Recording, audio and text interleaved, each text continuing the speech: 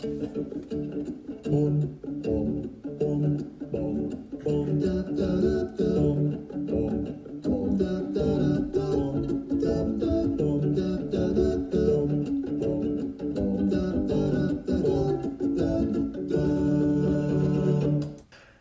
and welcome to episode 11 of the Help Side Basketball Coaching Strategy and Analytics Podcast. My name is John Jansen. I'm the host, and we have a lot to talk about today. Basketball season's in full swing, the NBA's in full swing, and there is no shortage of things to talk about as basketball starts to take center stage, as football kind of comes towards its end. There's a lot going on. Today, we're going to talk about the news going on in the NBA and a little about college basketball. We're also going to talk about coaching leadership and being the right kind of teammate to your players on and off the court. And in the strategy session, we're going to talk about two things. We're going to hit on something that I talked about in a previous podcast with bluff and recovering that I saw in a Laker game last night. And then we're going to talk about closing out on potential shooters and the way I like to do that for my own teams. So we got a lot to talk about today, so let's get right into it. I want to start first with, we'll start for a second with college basketball. Obviously, Zion Williamson is taking college basketball by storm. He is ridiculously athletic. He seems like a combination of LeBron James and Blake Griffin. He's just so powerful around the rim. He can shoot the ball, and he's just a bully on the court. I think Duke's the best team in the country. I think that they have the best chance of winning the national championship. But what I wanted to talk about was the rankings and how silly and interesting rankings are in pretty much all sports. Duke was number one. They lost to Gonzaga. Gonzaga took over as number one. I get that. I think that's smart. But when you have teams moving up and down the rankings based on other teams losing, to me it makes no sense. And I think that early in the season there should be a lot of shuffling around of the rankings, because before the season, all the people that rank teams are just guessing. But as the season goes on, you can see how teams are doing in general. But I think it's so ridiculous to drop a team down or bump a team up because other teams lose. So case in point is Gonzaga. And yes, they play some good teams in their non-league conference, or in their non-league games. But as soon as they get to their conference, they're basically going to win every game. Maybe St. Mary's will give them a test. Maybe BYU will give them a test. But in general, they're going to win almost all their games. So what's going to happen is you're going to see the Dukes, the Kansas, the Michigans play these tough road games, or tough, 2 road games in 3 days in hostile environments where it's the team's national championship every time they walk in the gym. And of course they're going to lose some. And Gonzaga is going to play a bunch of low-level Division I schools and keep on winning. And so Duke loses, they drop. Gonzaga just beats a terrible team. So because they didn't lose, they move up. To me, it's silly. To me, it's a lot of it is, spots. And people who really follow sports know that there's just spots where you're on a, in college, not necessarily a back-to-back, but you're just going to a place that's really hard to play. Or you see it in college football all the time where there's like, oh, this one's going to be a tough spot. They have a huge game the next week. They're going in a tough environment during a night game, on the road. And these are just spots where you're bound to lose a game. And just because you lose by 3, late in a really tough road game, that doesn't mean you're worse than you were when the game started. Just because you lost doesn't mean you're any better or any worse than you were. And the analogy I wanted to make was to Tom Brady and what happened this weekend, and also what happened in that Super Bowl a few years ago, where Tom Brady's legacy gets changed for the better while he stood on the sideline. And we saw it last night where it went against him, or yesterday, where it went against him, and Miami pulls off this miracle lateral play and comes down and wins the game. And Tom Brady gets a loss on his record. Well, he wasn't even on the field. He didn't miss that field goal that his kicker missed. There's all of these circumstances that aren't even affected, that Tom Brady can't even affect, and his legacy and his ranking is determined by it. And we go back to that Super Bowl with Seattle a couple years ago where they threw that interception on the 1-yard line, and Tom Brady wins his 5th Super Bowl. Tom Brady should be 4-1 in Super Bowls or whatever the case may be, but because of a terrible play call by Seattle, possibly the worst play call in the history of football, Tom Brady gets a win while he stood there on the sideline. And now his ranking, his legacy is even higher, but he didn't do anything different. He was still the same guy before that play. He's the same exact guy after that play. Nothing he did changed. And in the short term, one game does not change how good you are or aren't. Yes, maybe you could say that a team has found a weakness or something like that. But in general, you're just going out there and playing a game. As good as your team works together or doesn't work together doesn't change in those 40 minutes of a college basketball game or whatever, 32 if you're a high school coach. So it's interesting seeing, how I think Kansas is, of the power teams, I think one of the most overrated teams in the country. And they just slid back up to first because Gonzaga loses to Tennessee. Now, Gonzaga had a great win against Duke, but it was just a win against Duke in basically a tournament early in the season where Gonzaga has juniors and seniors for the most part, and Duke has freshmen for the most part. So the team that has more veteran players early in the season is going to have a big advantage in a neutral site game. So do I think that in March Duke will be the better team? No doubt. And do I think that if Gonzaga played in the ACC, they would be a middle to bottom level team? For sure I do. And I just think it's silly to change rankings based on a one-game sample size. If overall a team is not as good, sure, move them around. But having a number one team drop to 3 or 4 and everyone slides up because they lose a road game, to me is just kind of silly. And I don't know how important it is, but at the same time, when you're getting these wins against ranked opponents, it really helps or hurts your resume trying to get into March Madness. So it definitely matters. And if you have a win against a number 1 ranked team or a top 5 ranked team, that's a huge deal. And when a team like not only Gonzaga, but other teams that just kind of move up because their conference is either weak or super top heavy and they can just beat up on on the worst teams, it kind of skews those rankings in my opinion. Getting to the NBA, there's a lot to talk about. And obviously as a West Coast guy and a Laker fan, a couple things I'm going to talk about have to do with the Lakers. And the first thing I want to talk about was a game I saw last night, Monday night, as the Lakers played the Miami Heat. And I saw something that I talked about earlier in one of my podcasts, and I was literally yelling at the TV. And I don't think Lonzo Ball's a very good defender, but he just made an egregious mistake late in a game that obviously didn't cost the Lakers the game because they still won, but it's just a mistake you can't make. And we had talked about bluffing when you close out in a 2-3 zone scenario and the ball goes to the wing and you close out and you jump in the lane in front of the corner guy so he can't make that pass, and it freezes that guy for a second while your defender rotates over. Well, it was a similar but a little different scenario for Lonzo last night. So I think the Miami might have been on a break. We're in the fourth quarter, probably 3 minutes to go. I think the Lakers were up by 3. And Dwayne Wade has the ball, and Justice Winslow is in the corner. And Lonzo closes out to Wade. Maybe the ball got passed or skipped across, and someone was out of position. So both of those guys were open. And Lonzo closes out to the ball, which was Dwayne Wade.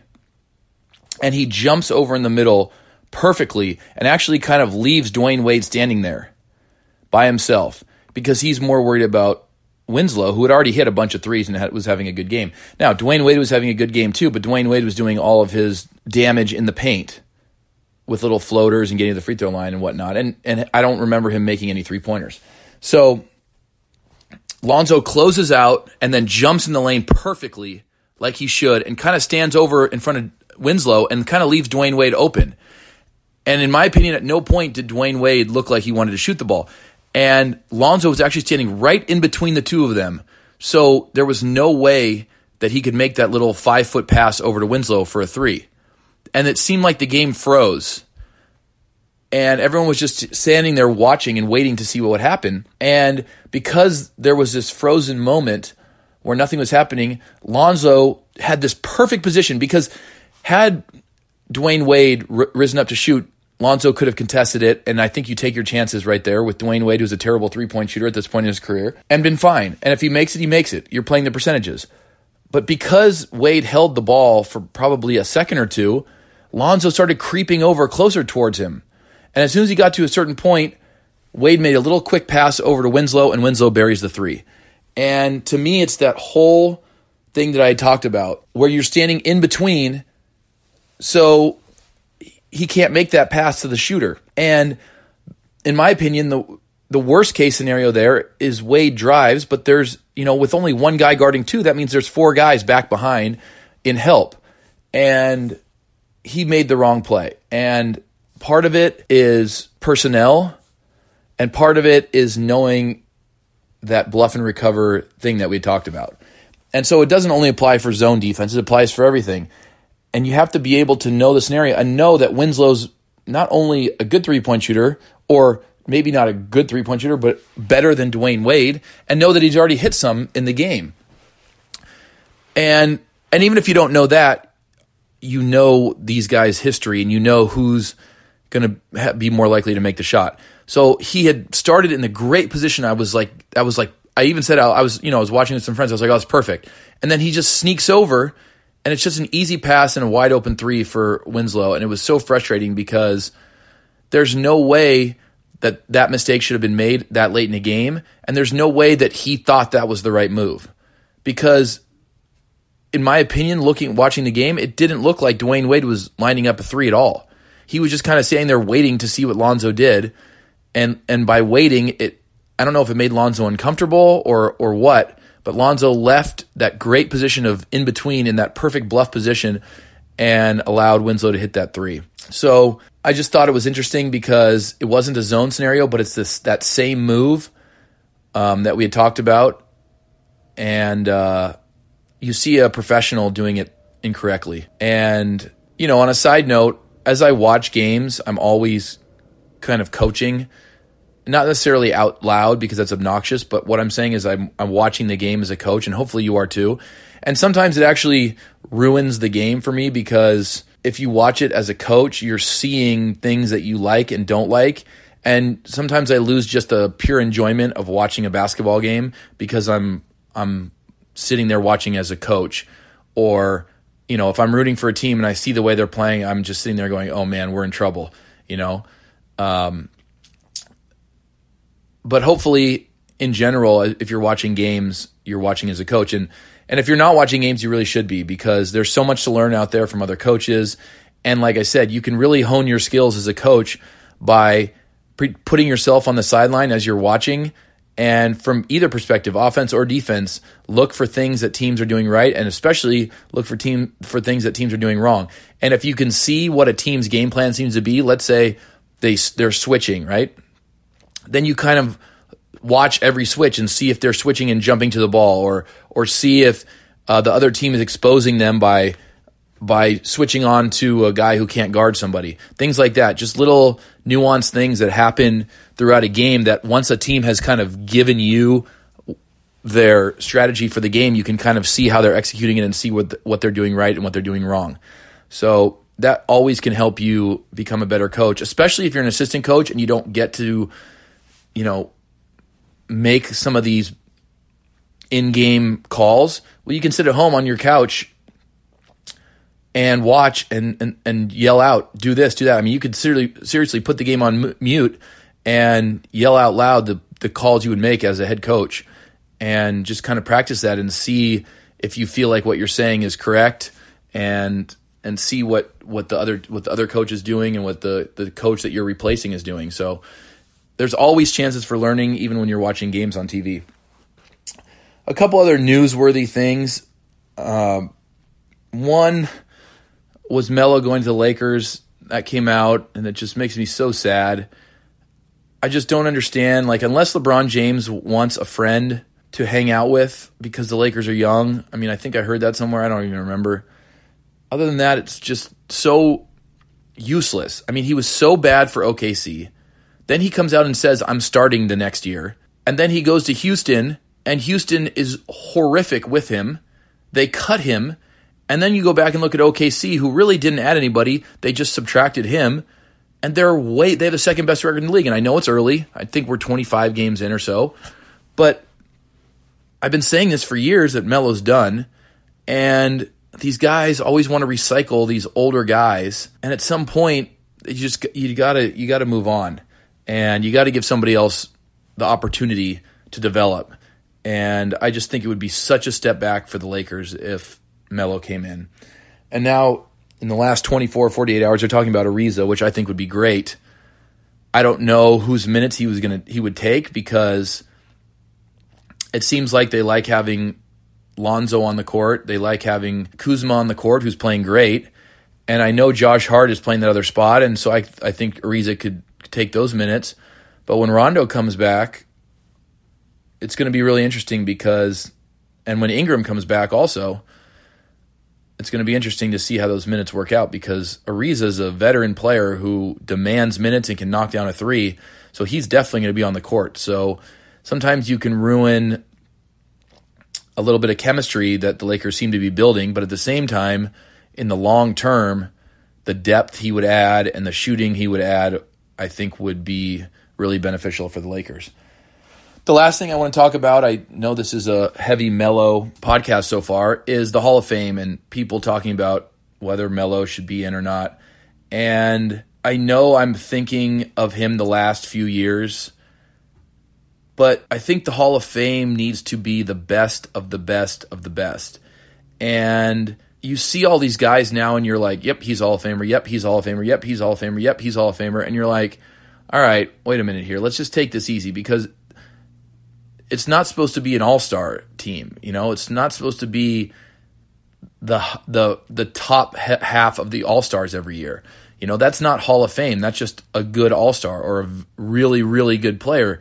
But Hall of Fame is supposed to be the best of the best of the best. And I think you have to take into account some of the things that Melo did throughout his career that aren't necessarily reflective in statistics. And I know when he was on Denver, he wanted to go to New York. And if I remember correctly, he demanded a trade when he was going to be a free agent a few months later. And the Knicks ended up having to trade a bunch of their really good assets to get him. And then it became Melo by himself with a bunch of okay players. And to me, that was a really, really selfish play. And then on top of that, he's had almost zero success in the playoffs. They had the 1 year where they were the 3 seed in the East. And other than that, they've been awful, missing the playoffs over and over and over. And then he goes to OKC with 2 other quote-unquote Hall of Fame caliber players, and they were worse than the year before. They're out in the first round. And then he goes to Houston, a team that's loaded, and he's cut after 10 games or 9 games or whatever. And I know this is the end of his career, but I think sometimes guys who don't get hurt and play for a really long time and throw up gaudy numbers are just automatically given Hall of Fame credentials or Hall of Fame consideration when, in my opinion, they may not deserve it, because I think that the Hall of Fame needs to be the best of the best of the best. The Hall of Fame should be, 3 or 4 players a generation. If you started counting off Hall of Fame NBA players right now in the NBA, I bet you could easily list off 10 that people would potentially consider to be in the NBA from just current players right now. And that's not Hall of Fame, that's All-Star team. And you can't tell me that we just happen to be in an era with nothing but Hall of Fame players, because that's just not realistic. It was really interesting a couple weeks ago when Jerry Rice came out and said that he doesn't think that Eli Manning should be in the Hall of Fame. And I tend to agree with him. Eli Manning's record, and I know I talked earlier about how record is affected by your defense and whatnot, but how good is Eli Manning? The 2 times they won the Super Bowl, they were a wild card. He has a +3 record. He's been awful for like the last 4 or 5 years. And I think even, similarly, you look at someone like Phillip Rivers, and it seems like, someone said to me a few years ago, all you have to do to get your jersey retired in today's day and age is just stay on the same team for your whole career, right? Because so many guys are moving from team to team now that if you just stay for your whole career, and especially if you're healthy and, you're a good guy, you're getting your jersey retired. And Udonis Haslem was like an example of that. He was never a great player. I don't know how many times he made the All-Star team, if any. He's just been a nice player, but he played for 20 years for the Miami Heat, and they're going to retire his jersey. And I think sometimes with the Hall of Fame, if you are a good player or very good player and you have a long career without injury like Phillip Rivers, like Eli Manning, then your numbers are just going to compile. And being above average or very good for a really long time doesn't make you a Hall of Famer. It just means you're a guy that the team could count on to be there every week, and you're a good player. And I think that sometimes the Hall of Fame needs to be a little more selective because it should be the most exclusive thing. And when you start letting everybody in, then it kind of devalues it a little bit. And I'm not sure where I stand on Melo yet, but I'm leaning towards not a Hall of Famer just because of that reason. He was just a guy who played for a really long time and scored a lot of points. And he never was known for defense or rebounding or passing the ball. He never really did well in the playoffs. His team never really had high seeds except for 1 year. So, and I think it's different in basketball. It's not the same as comparing basketball and football because I understand that your teammates matter. I totally understand that more than anyone around. But you're 20% of the team and you play both ways. So a Hall of Famer can affect a game much more in basketball than any other sport. So in that respect, he kind of loses points for not being able to do more as far as winning, both during the regular season and in the playoffs. So I want to move on now and talk about a little bit of leadership and from a coaching perspective. And I'm talking about not on the court. And I've just run into a lot of coaches that think everything's about them. And the younger the players are that you coach, the more they're going to draw on every word and take in everything you say as, scripture. I know that, if you think about little kids, if they get a foul, sometimes they'll burst into tears. Or if they get yelled at, they burst into tears because all they want to do is please the coach, or everything, every game is life and death. Because they're so young and emotional, they don't understand that most of their games don't even matter. To be honest, until you're a high school varsity player, there's pretty much no records really of your games even, counting in the long history of basketball. You're never going to go online and find your JV stats from when from your sophomore and junior years or whatever. So the younger of the kids that you're coaching, the more that you say and do will stay with them for a long time. And even up to the college level where I coach, I think that these guys still look up to you. You're still kind of their hero a little bit. You've still gone where they want to go, and they're going to hang on everything you say, and more importantly, everything you do, your actions, the things you don't say.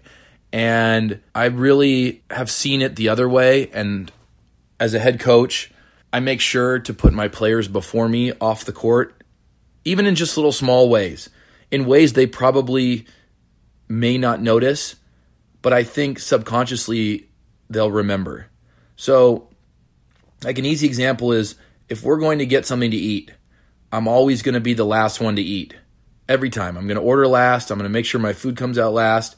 If somebody needs if somebody's done and they're still hungry, I'm going to give them food off my plate every single time. If there's anything I can do, if I'm getting up to refill a drink and one of my players, I'm taking his drink, I'm just going to try to be selfless because the guys appreciate that. It shows that you care about them. When you're talking and you say, I need to do this or I need to do that, that's the way your players are going to talk. They're going to mimic what you do in a lot of things.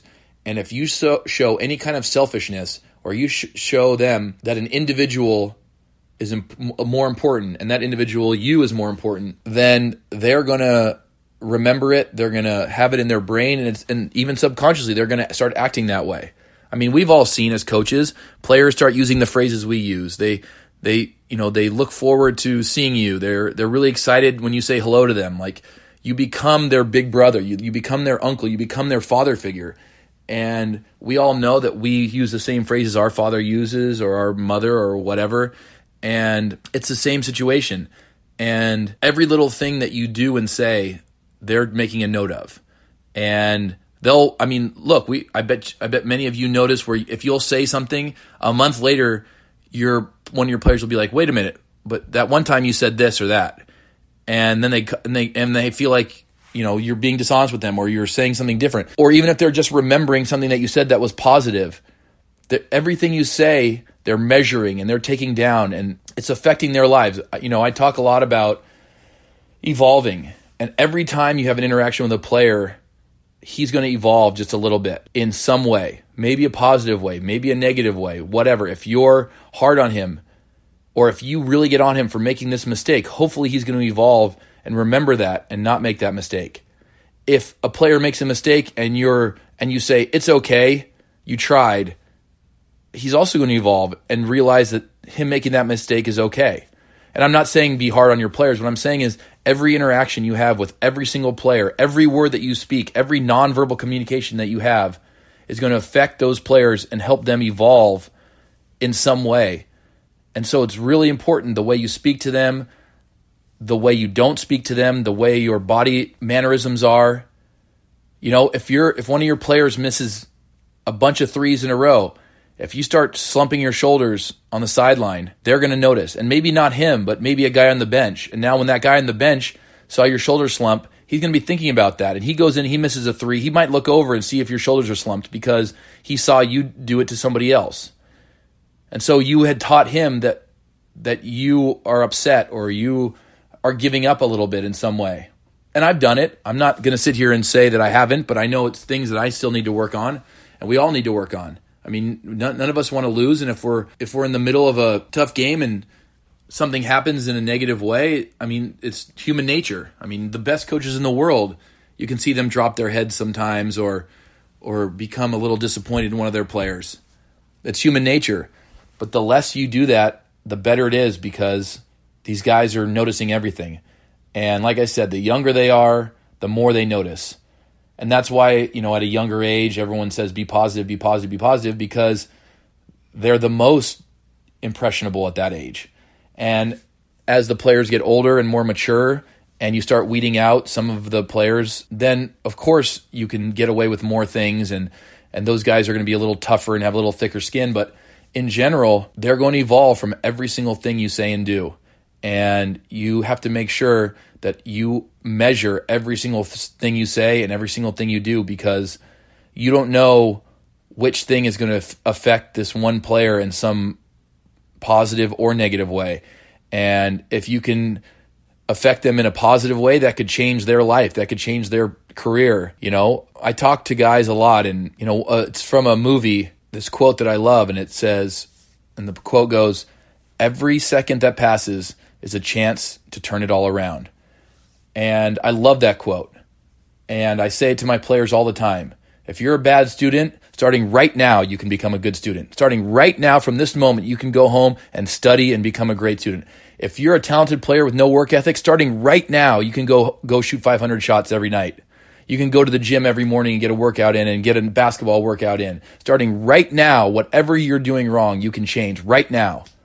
Every second that passes is a chance to turn it all around. It's such a great line. And I love saying it to my players because I'm hoping that one of them, that it hits right in the heart and they go, okay, Right now, I'm gonna start changing. And even guys who are bad guys, criminals, guys who have drug problems or whatever. Right now is the moment you say, nope, I'm not gonna be that guy anymore. I'm gonna change right now. All right, not right now, right now. It's always every second you can turn it all around. As a coach, if you're not putting in the prep work, right now you can change it. Right, absolutely now, listening to the end of this podcast, you can change it right now. That's why that's such a great quote, because it's real. And I want to get to the strategy session now, and what I want to talk about is closing out against a guy with the ball. And I've talked about it before, about how we want to close out, and I want to talk a little bit about when the guy already has the ball and it appears as if he's going to shoot. I've seen this taught both ways, and I actually started teaching it when I became a head coach, and the more I've thought about it, the more I don't like the way I've taught it. And I think part of the reason I taught it the way I did is because I really respect the coach that taught me the way I've been teaching it. And I'm going to obviously talk to you about the two ways that you can close out when you think someone's going to shoot. Number one, you can close out and you can fly by. Hold on, let me just reiterate. There may be more than two ways, but for me, there's two ways. Number one is a flyby, where you run by and you jump at the ball side, at the hand, so you don't hit the guy, so you never foul him. And this coach that I coached for, his philosophy was, it's really hard to make a one dribble pull-up jumper, number one. Number two, most of the time the guy is going to take that dribble in and turn a 3 into a long 2. And like I said, it's hard for him to make that shot. And I understand that philosophy, and that's the one that I was teaching to my players. And before that, I had always been a guy that says, close out and be ready for the drive. And a lot of times, guys would shoot the ball right in my guy's face, because when they're closing out, they're coming in low, they're getting their hands up, but they're ready on their toes for that drive. And then what I would teach is, and if you see them rise up, then you just reach your hand and contest without jumping. And I think I changed because I respected that coach so much, and because I saw in games that guys would take that one dribble pull up, and he would cheer no matter what. Even if they made the shot, even if they took the one dribble in and made the shot, he would say, good job. The problem is that I think guys will take that as the easy way out, number one. They'll just go run and fly by a guy, and now they're out of the play because it's easier than closing out. And they'll just say, well, I thought he was going to shoot it. And maybe he was, maybe he wasn't. The second thing I don't like about it is you're assuming that guy is only going to take one dribble and shoot. And that's not always the case. And if he doesn't, you're putting your defense in a 4-on-5 situation, which isn't the end of the world, but it's not a great scenario. And a good team is going to make a good player is going to drive and take what the defense gives him. And that may be going all the way to the lane. That may be kicking out for another kick for a wide open 3. But I think smaller than usual, a smaller percentage of the time than usual, is that guy just going to take that one dribble and shoot that long 2, because it's a tough shot. And a lot of guys are much better at probing or getting into the paint, maybe shooting a small floater, or making some kind of move, getting to the rim, getting a foul, et cetera, et cetera. And you're putting your team into a tough scenario where you're playing this 5-on-4, and especially if this guy is like a point guard or a playmaker, then he's going to make something positive happen in that scenario a lot of the time. So I like closing out, being ready for the drive, and I think, like I've said before, I think that's the hardest thing to do in basketball, is close out when a guy is going to be dribbling right at you, because your momentum's going one way, his momentum's going the other way, and it's so hard to change the direction of your body without fouling. And obviously he has two directions he can go, so it's just a really tough thing. And I work on it a ton with my teams because I know how hard it is. And if you can do it, it's great, because inevitably someone on the other team is going to drive by your player, and someone's going to have to help, and guys are going to drop into help side, and there's going to be a kick, and your guy's going to have to close out, and then he's going to kick it, and another guy's going to have to close out. And if you can have one of those closeouts stymie that guy, now everyone resets, and now the shot clock's down, and you're in a great position. And I know from teams that I've coached before where we did it that direction, that way, it's so great because you've just stopped everything they're doing. And they basically have to start all over again to try to get that edge that they had. And sometimes they're going to shoot it in your face, and hopefully your guy can get a hand up. But usually he's going to be pretty low because he's going to be preparing for a drive. So a lot of times that closeout isn't going to be great. That contest isn't going to be great because he's going to be low, and maybe that contest just gets to his face. But sometimes he's going to get there and make a great closeout. And sometimes they're going to make that shot. But I think overall, the thinking I've done over the last, off season, I believe that the right way to do it is to close. And maybe if I was a Division I coach where the guys are great shooters, maybe that isn't even the way it works anymore. But at this point, I think that that's the way to do it. And I think especially at the high school level, and look, again, we're talking personnel. We're talking, the level you're coaching at. Because if the guy is, especially at the high school level, when one player can dominate a game, sometimes you might have to just say, get this guy off the 3-point line. And maybe, and I'm not saying I wouldn't do that. I'm not saying that I won't coach against a team and have them have this knockdown, 55% 3-point shooter that I said, I don't care. Get him off the line, make him a driver because he's not good at that, or that evil is less than him shooting. But in general, I want my guys to close out without jumping, without flying by, and give ourselves a great opportunity to reset their offense and put ourselves in a great position to make them take a bad shot down the stretch. So this is something that you have to think about for yourself, and I'm not going to sit here and tell you which way is right and which way is wrong. And it's something you can look at on your film and see, okay, it'd be really easy, especially the later you get into a season or as soon as this season ends.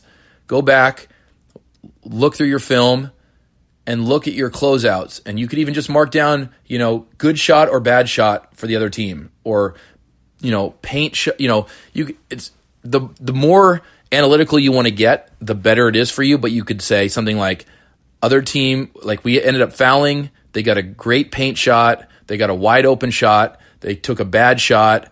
We got to stop, etc. Make up a list, and then just kind of watch your film. And you only are watching for scenarios when that happens.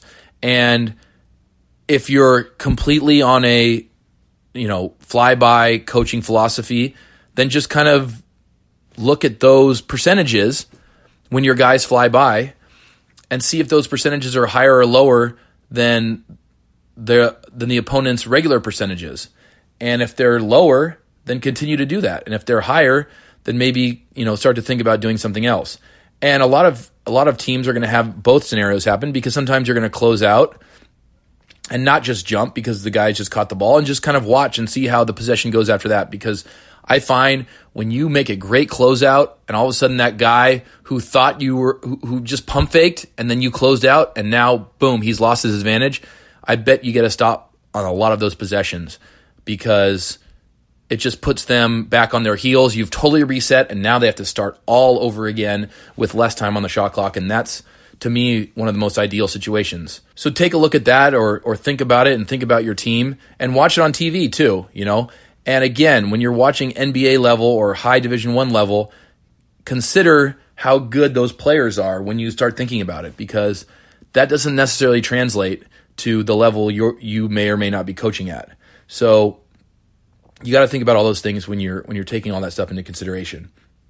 Anyway, that's all we have for today. If you want to make a suggestion for something, for a topic for me to talk about, no matter what it is, basketball related, strategy related, whatever the case may be, you can find me on Twitter. You can tweet at me. You can send me a message on Instagram. I have a public profile. It's not really a basketball profile. My Twitter is more basketball oriented, and I would love to, talk about something that people want to talk about. I try to do some research for this podcast and come up with interesting things to talk about, because, some of the stuff is monotonous probably as far as coaching, and I want to keep this somewhat entertaining. So if there's a topic that you have in your team, something I may not be experiencing, then, shoot me a message and I'd love to talk about it. And we'll just keep this thing, hopefully with good content that you guys like. And hopefully if some people have some suggestions, then we can talk about some different topics that maybe I'm not even thinking that people want to talk about. So send me a message. That'd be awesome. And thanks for listening, and we'll see you next time.